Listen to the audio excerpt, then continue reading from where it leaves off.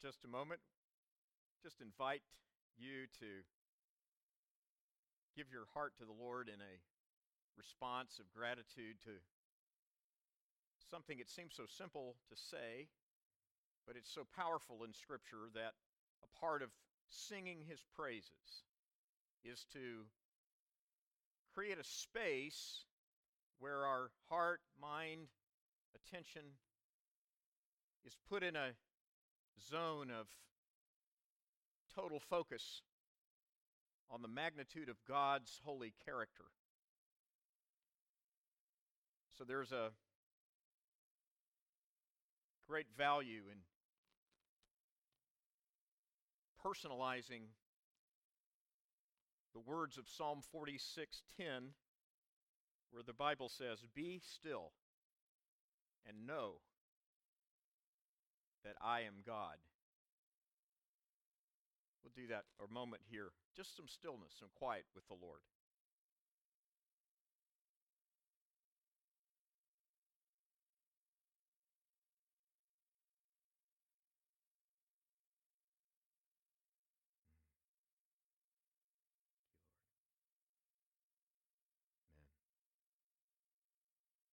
Amen. Amen. Amen. He's good. Amen. We're going to take just a moment. I want to highlight one quick announcement that we're going to just greet for a moment here and again welcome each other. It's so good to be able to see you and to crisscross quickly, and then we'll have our children's classes go, Pathfinders and Explorers. Thanks to all the teachers, coordinators, leaders. We're grateful for each of you. One reminder announcement for all the guys, got your email, and if you missed an email from me about it, please tell me. I'd like to be sure you get them in the future. We're starting a men's group on Tuesday nights for 6 consecutive weeks, starting on March the 8th. And the first week is Come Hungry at 6:30, pizza party fellowship for the guys. Then we start this introductory time that we're calling Rough Edges for the Radical Gospel. And we want to invite each of you guys to be a part of it. We'll meet down in the fellowship hall part of the building, and we welcome you to come. We're going to have good food and fellowship, 6:30 to 7, then a time to launch this group. I was just thinking the other day as we started to confirm this that it was 3 years ago now that David Berry led us in about a 9 or 10 week, I think, Bible study group in the spring, and it just hit me again how much. I'm sure you all feel this way about these last 2 years since the March of 2020. So many things that just seem like they just are almost disoriented. And so I'm so glad we can do this again together, but in a new season. And as the old philosopher of Greece said many hundreds of years ago, no man ever steps into the same river twice. So in many ways, we're stepping into some new times in all of our lives. And for the guys here at Liberty Church, we want to launch into this season together to get into the Word, but to share and connect one with another. And welcome friends, by the way, too. As I've said, this is an open group for anybody that would like to come. March the 8th at 6:30 p.m. Would you take a moment and greet those around you, to welcome them briefly as we get ready for our kids to go to their classes, and you teachers can be ready to go now. And Josiah, Jonathan, thank you so much. Brothers blessing the body. I love it. Thank you. Thank you.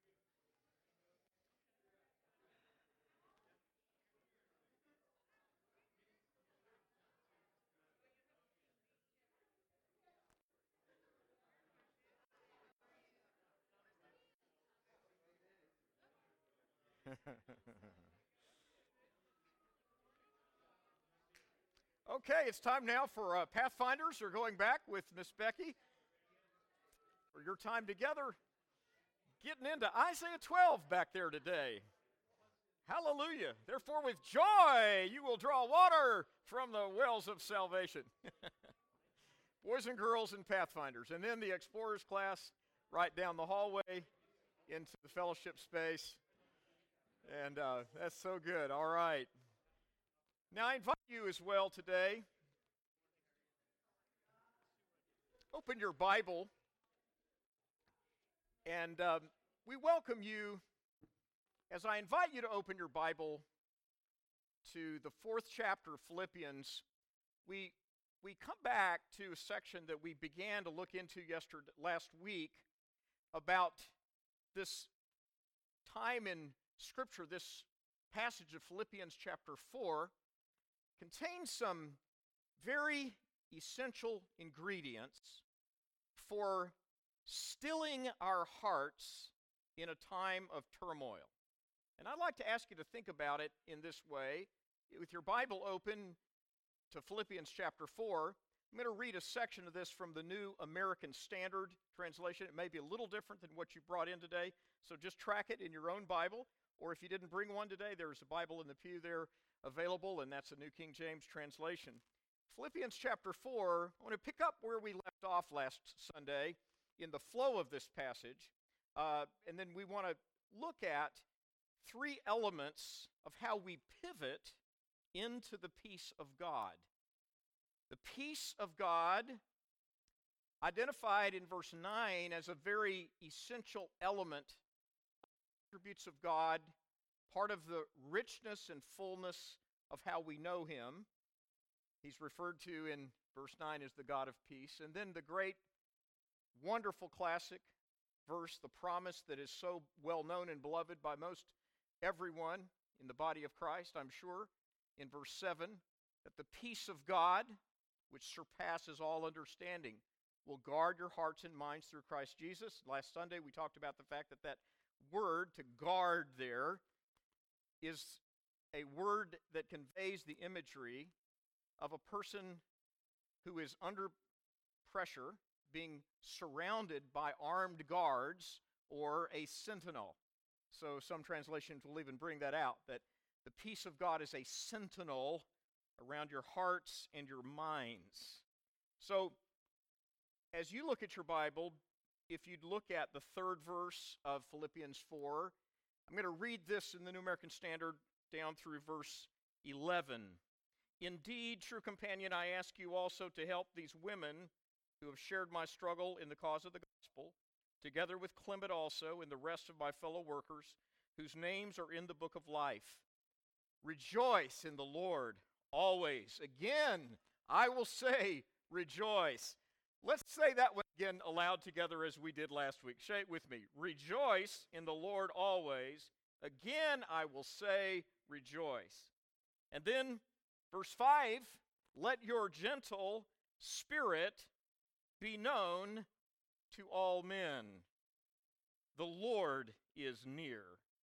Be anxious for nothing, but in everything by prayer and supplication with thanksgiving. Let your requests be made known to God. And the peace of God, which surpasses all comprehension, will guard your hearts and your minds in Christ Jesus.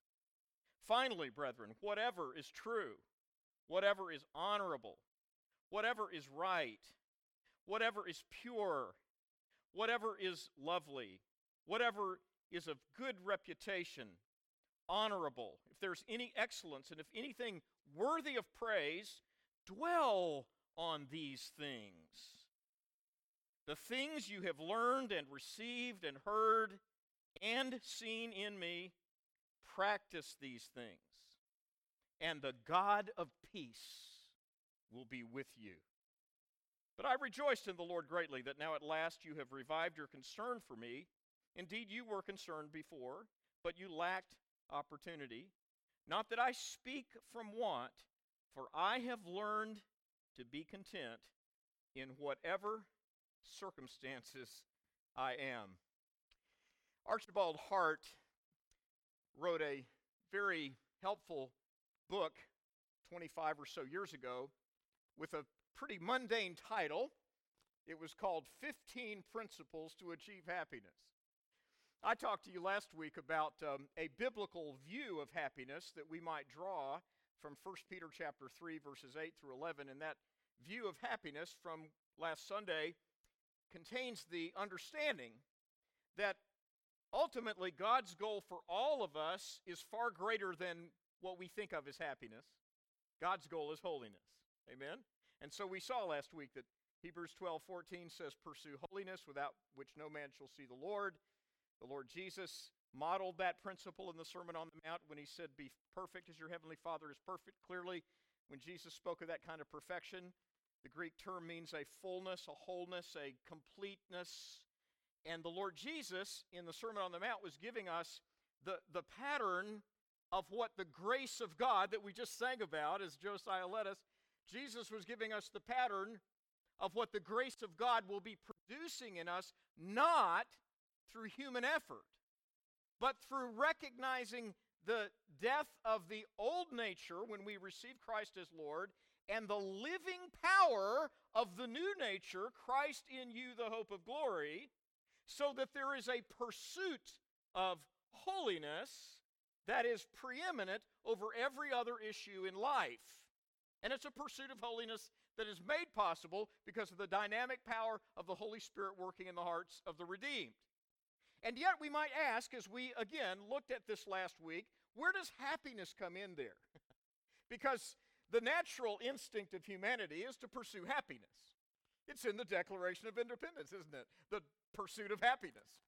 It's clear from even the days of the founders of this republic that their understanding of that word happiness, as profound and as iconic as it is in that great timeless and priceless document, that the founders understood something far larger, far more comprehensive, far more holistic when they used these words, pursuit of happiness. It was not just a flippant, self-centered view.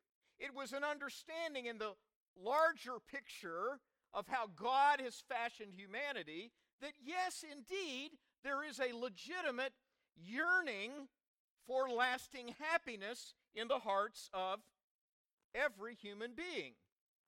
And when we understand how these things align, God's purpose that we be conformed to the image of Jesus, but a genuine love of life, a lightheartedness we've been talking about this month. Lighthearted living we talked about 2 weeks ago. Last week our focus was really on lighthearted relationships, and we see in the 4th chapter of Philippians the Apostle Paul and his interactions with the various people that we highlighted last week. And then in this section we focus on lighthearted thinking. Because if you would look in your text at the word peace in verse 7, the peace that surpasses all understanding, and then in the 8th verse, look at the conclusion of the apostle's list of virtues, and note that he says, think on these things, dwell upon these things. When we put these together, we see that here in this section where Paul concludes by talking about, in his own experience, he's learned to find a contentment, a genuine happiness that is God-given, fully developed, because it isn't a self-centered happiness, and yet it doesn't eliminate the human basic need to know that you are loved, to have a defining sense of purpose, and to enjoy life. And that's why, again, as a parallel passage, 1 Peter 3:9 speaks of he that loves life and would see good days. Let him keep his tongue from speaking evil and his lips from speaking deceitfully. So we know in Scripture there's a wonderful truth of how God brings about a genuine kind of happiness.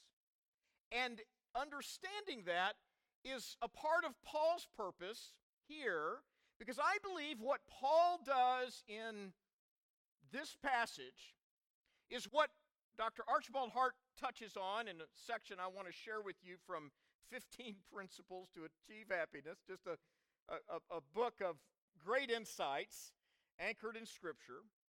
And it is because the Apostle Paul is dealing in Philippians 4 with the real world of the souls of people, their relationships, their problems, their stresses, their inner conflicts, their fears, the total landscape of life that is just as real and relevant today in February 20th of 2022 in all of our lives as it was when these words first flowed from the pen of the Apostle Paul.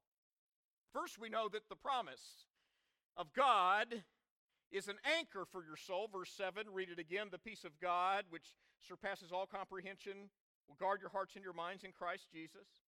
And the list of virtues upon which we can dwell and think in verse 8. And the example of the Apostle Paul's life himself.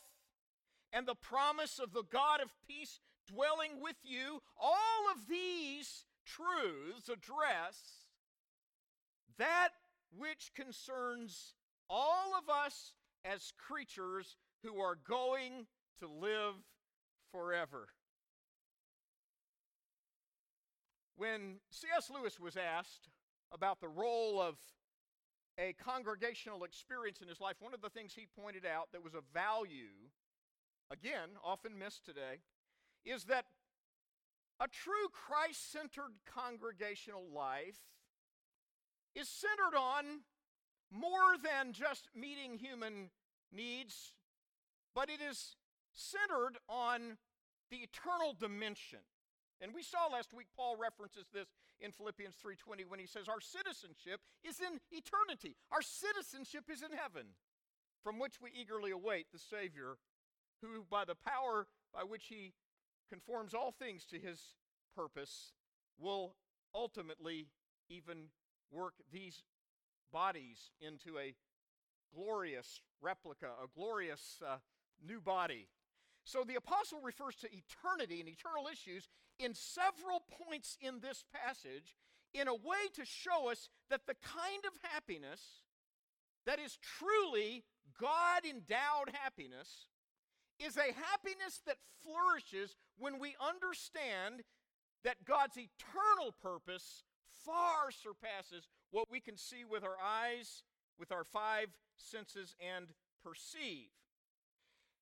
And when C.S. Lewis talked about that, he referred to congregational life as being a place where God's people journey together, where the Word of God touches hearts and lives in such a way that we're equipped by the power of the Holy Spirit and the Word of God, we're equipped for that which concerns us as creatures who are going to live forever. When that comes together, then, we can see even more, I think, why the calling in these verses is to a light-heartedness, a kind of a bright and expectant view of God's goodness in our lives that is accented even more powerfully in Philippians 4 precisely because we know that these words were being written by the Apostle Paul when he was under house arrest, confined to his place of temporary waiting for an appeal to Caesar. In fact, it's the last few verses of the book of Acts where Paul was sitting when he was writing these words. His circumstances, in other words, were not ideal. In fact, this imprisonment was less onerous even than his later imprisonments, which were quite brutal. In either case, the apostle could look back in verse 11, 12, and 13 and say, I've learned in all kinds of circumstances. In verse 12, he says, I've learned to be reasonably comfortable, and I've learned to be uncomfortable. I've learned to be in fairly prosperous circumstances, maybe more money in the kitty than I needed immediately, and I've been in times where I wasn't quite sure where the money was going to come from.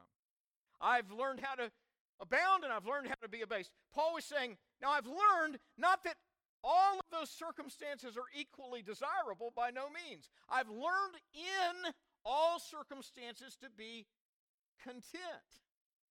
He's echoing a healthy perspective that I think is beautifully reflected in Proverbs 15:30, and I think it's why the apostles' letter and these timeless words of verse 7, 6, and 7, especially the great promise of how we pray, why we pray, bring your request to God, it helps us realize the lightheartedness of a living, growing relationship with God, but we have to ask the question, how to pivot into this.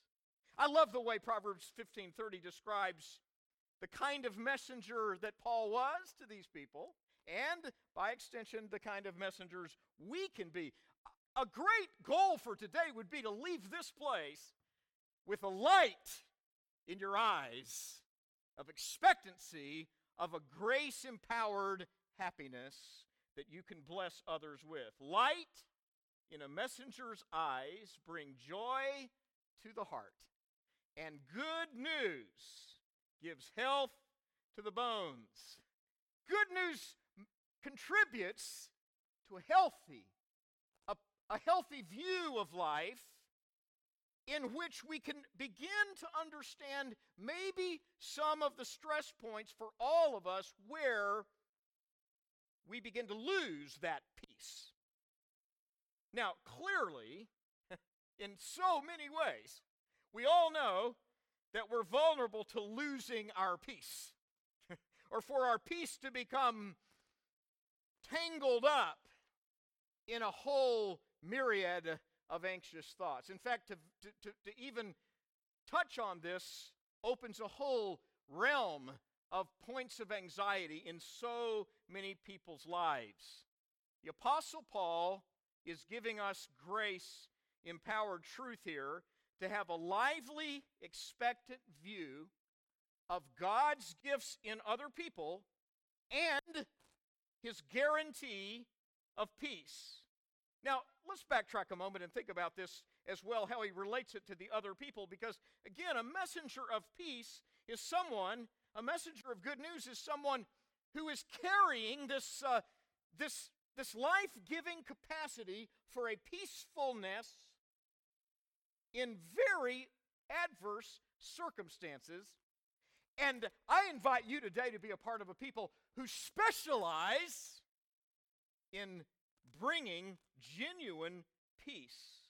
Peace, not the absence of difficulty, not the absence of conflict. Peace, not the absence of noise. Peace, not the absence of distractions. No, but a peace that is like a mother bird hovering over its chicks in a nest, nestled into the crevice of a rock when a great storm is passing over and the lightning is flashing and the winds are howling and the rain is blowing in, and yet that mother bird and her little chicks are secure. God's peace is a stillness in the midst of.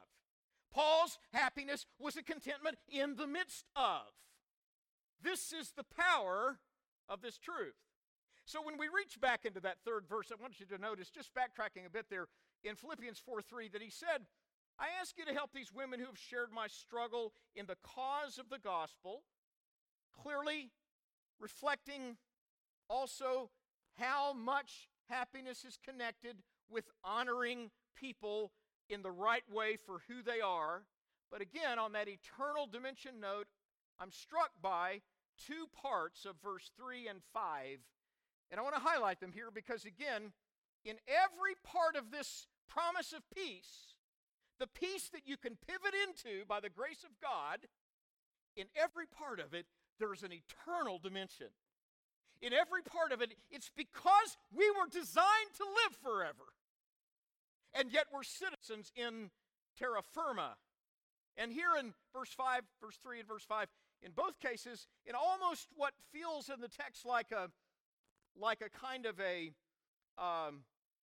poetic tangent, Paul adds an element of the eternal. Look at it. He says, the rest, along with the women who shared with me in my struggle in the cause of the gospel, then he says, and they were with the rest of my fellow workers whose names are in the book of life. You get the sense when Paul is writing these epistles that in even the most practical and personal and applicable parts of the text, that his instinct is immediately to open a window from eternity with sunlight streaming in onto the manuscript, because it is the eternal hope. It is what the writer of the Epistle to the Hebrews spoke about in chapter 13, verse 14 of that epistle, when he said, we here in this society do not have a continuing city, but we seek the one to come. We seek the city that has foundations, whose builder and maker is God. And a healthy church has got to be a place where people know that as we go to the Word of God for the practical answers in all of our lives, that on every page there's the shine of that eternal sunlight bursting through the darkness of the world that we live in. Paul thinks of his fellow workers there in the communities, the congregations in Philippi, and he says, their names are written in the book of life. And then in that 5th verse, right after he talks about this gentle attitude that we want to look at, he says, the Lord is at hand. The Lord is at hand. Why should I have a word here in verse 5 that, again, I want to focus here a bit on, because it's often misunderstood. It's quite intriguing. In fact, if you look at your text, you'll see that it says, many translations will say, let your moderation be known to all men. Some will say your gentleness. Some say gentle spirit. And one of the reasons for the very translation of that single word in Philippians 4:5 is that it is a Greek word that does not occur in classical Greek. And it is a unique word. One writer speculating just a little bit, but I think it's plausible, that the Apostle Paul may have coined this word for the very purpose of describing something that the translators all struggle to convey. Gentleness is good, but it doesn't convey every part of this. The word conveys a capacity to deal with very difficult situations and people and remain calm and reasonable. And it is why one English critic of about 80 years ago by the name of Matthew Arnold translated the passage for himself, and he came out with this translation, which is quite intriguing. Matthew Arnold translated Philippians 4:5 like this: let your sweet reasonableness, that's a mouthful, let your sweet reasonableness be manifested to all men. In our current climate, with social media often feeling like a war zone with crossfire and cannonballs and rockets from all directions, isn't it striking that 2,000 years ago, in an epistle to the Philippian believers, that the apostle said, one way that you'll need to guard your heart to keep your peace is if you remember, let me put it this way, that following Jesus and honoring Christ, even in the midst of very complicated situations, means you'll be reasonable. You will have a character that enables you to bridge gaps, to bring people together. And that can only be done, as we think of these principles that are implied there, with a gentle attitude, with a magnanimity, a largeness of spirit.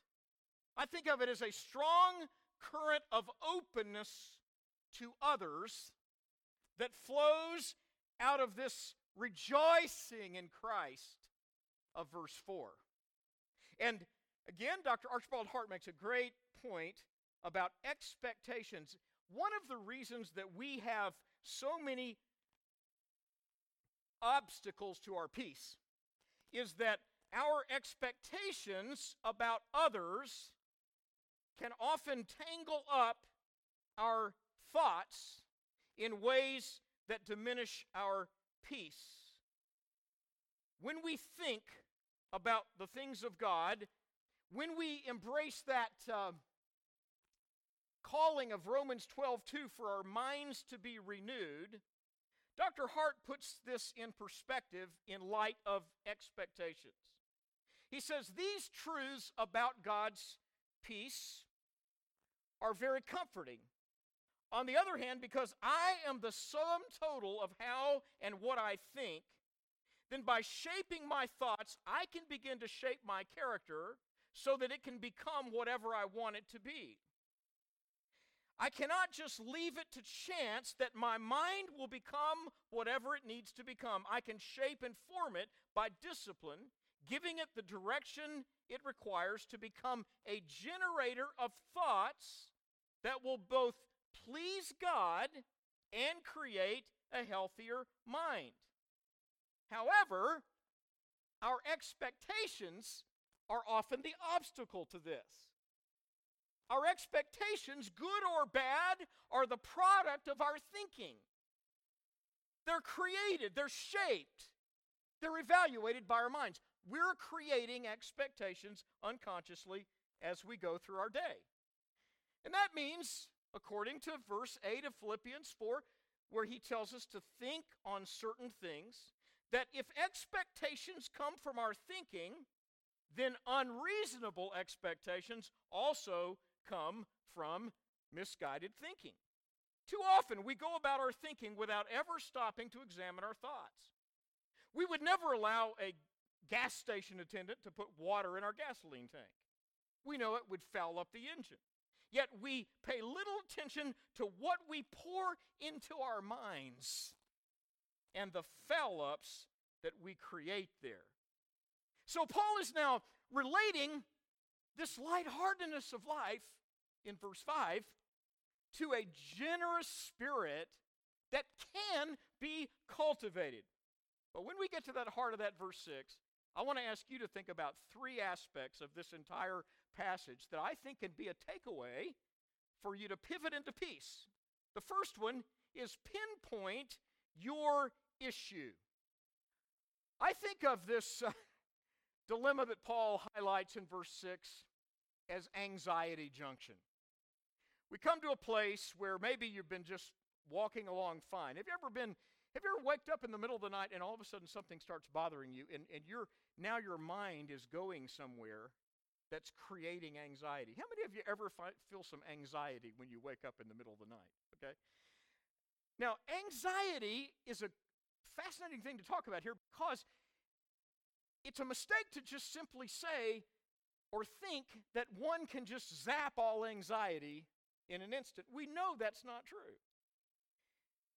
It's such an important topic to address because the Apostle Paul realized when he said, "Be anxious for nothing, but in everything by prayer and supplication," Paul was arming us with a capacity to recognize where we're vulnerable, and when anxiety comes flooding in, to realize it's human, it's understandable, it's real, but the grace of God empowers you to be confident that you can move into a secure peace.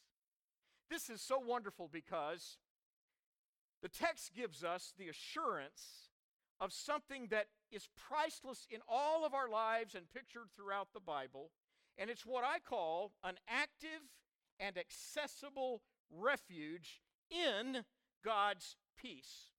The Puritan writer Jeremiah Burroughs, back in the early 18th century, wrote about many aspects of intimacy with God and experiencing God's grace on the human level. And he once referred to this peace of God in a manner like pouring wine. In his case was the liquid that he chose. I didn't bring the wine today, by the way. But he talked about wine, and he talked about a vessel that someone's hand is shaking. And they're trying to pour into that shaky vessel. By the way, this is H2O. And Jeremiah Burroughs simply said that in Philippians 4:7, that the peace of God that passes understanding is the Lord's way of telling you that when you pivot to Him and present your petition to God, still your soul. Because Almighty God wants to pour His grace, His assurance, His strength, His resources into you. But his point was that it takes some time to still that shaky vessel. And Philippians 4:7 is telling us how it is stilled.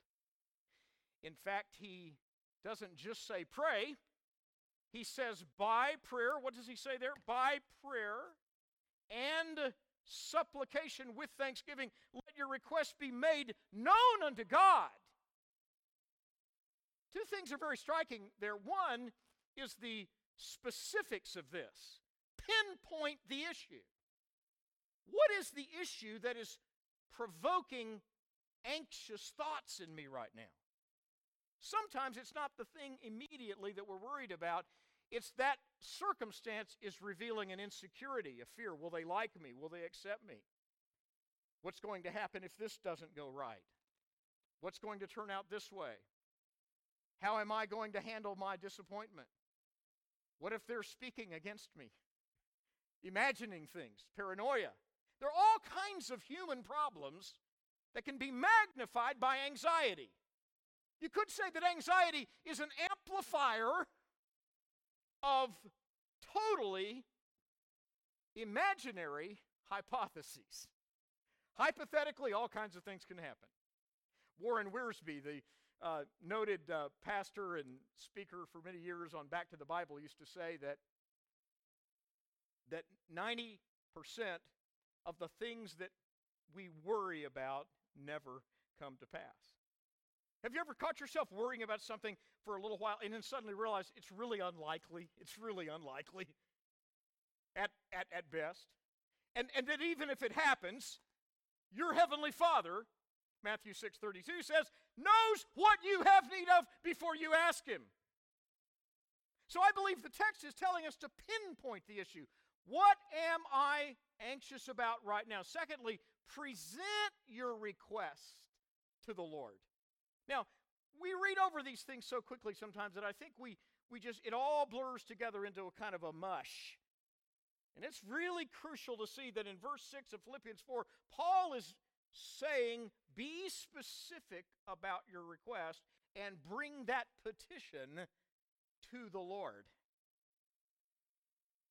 There is a place in prayer for saying, stopping everything around you and getting specific and getting serious and putting it into words, your own words, not some preacher's words, not some fancy words, not religious words, not comparing yourself to how somebody else prays. No, be you. Be yourself.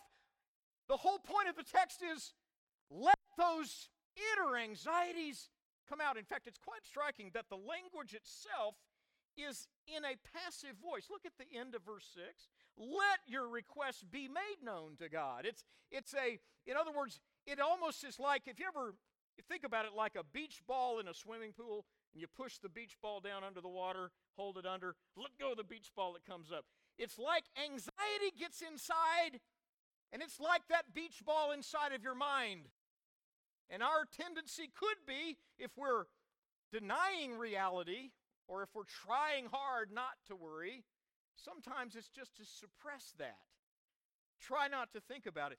But verse 6 is actually saying, let that underlying anxiety, let it out.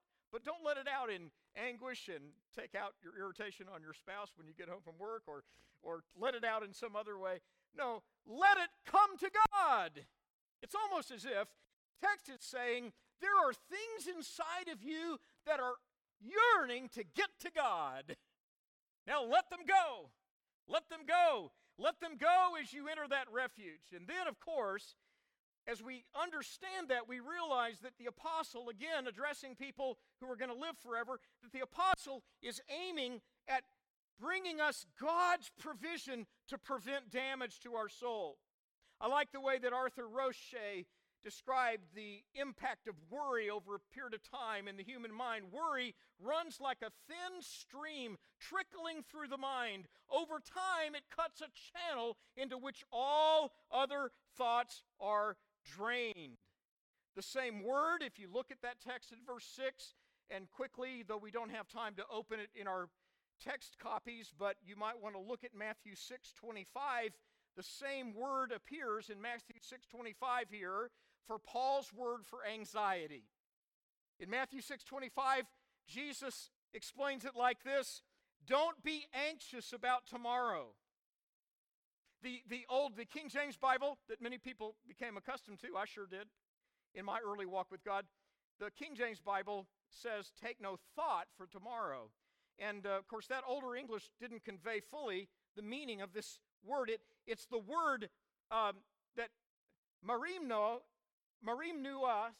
that combines two Greek words, two Greek concepts. One of them, nous, N-O-U-S, is the word for mind, and throughout the New Testament, it refers far more than just thoughts. It is that total perspective of living. It is what Paul says in Romans 12:2, that the mind can be renewed, be transformed by the renewing of the mind. And he uses the illustration there of a chrysalis, the transformation, metamorphosis, just like a butterfly emerging from a cocoon. The new life in Christ emerges as our thoughts and mind is experiencing renewal. Well, this word, though, reveals why worry weighs so much. Why is worry so heavy? Why is worry such a problem? Why is addressing worry at the very heart of the Sermon on the Mount, halfway between the Beatitudes and the parable of the wise and foolish builders? It's the heart of the Sermon on the Mount because Jesus knew that our tendency to get tangled into anxiety is one of the great spiritual obstacles to our growth as followers of Jesus. It's why in the parable of the sower in Luke chapter 8 that Jesus described seed falling on the ground, beginning to grow up in the third type of soil, and it looks like that crop is doing well, but thorns begin to grow around it and choke out its life. And Jesus said those thorns are the cares, the anxieties of this life. Paul says it in Philippians 4:6, when you're anxious, first, don't condemn yourself for being anxious. Don't get tangled up in this double-mindedness, the divided mind. But he leaves us with a great prescription in verse 8. We go into the place of prayer in verse 7. We bring our request to God. We still ourselves. We still that shaky cup. We get still before God. We wait upon the Lord, who promises to renew your strength. And then, it is not as if we are to just float aimlessly. God in His grace gives us here 8 actual examples. It's not an exhaustive list, but it's 8 examples of the kinds of things that bring a lightheartedness to life. What does he say in verse 8? He says, finally, brothers, whatever's true, whatever's honorable, whatever is right, whatever is pure, whatever is lovely, whatever is admirable, if there's anything excellent, worthy of praise, these are the things to think about. Now, I think of it like this, that it's redirecting our thoughts. It's redirecting our thinking. So when we think about the 3 crucial choices at Anxiety Junction, we pinpoint the issue that's bringing us anxiety. We turn that into a specific prayer. And know God the Father welcomes your petition.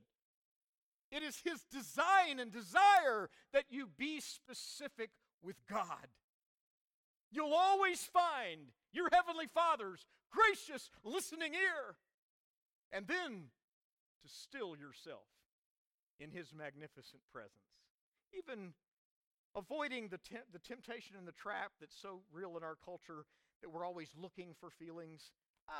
Abandon that. Stop looking for feelings. Feelings can come in times that suddenly you know you have a sense about something, but you're not bound to emotions.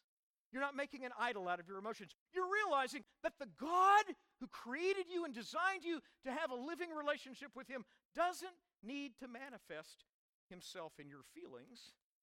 And in fact, if He did, it would be diminishing the magnitude of who He is. Sometimes in the absence of feelings, we are most aware of how needy we are.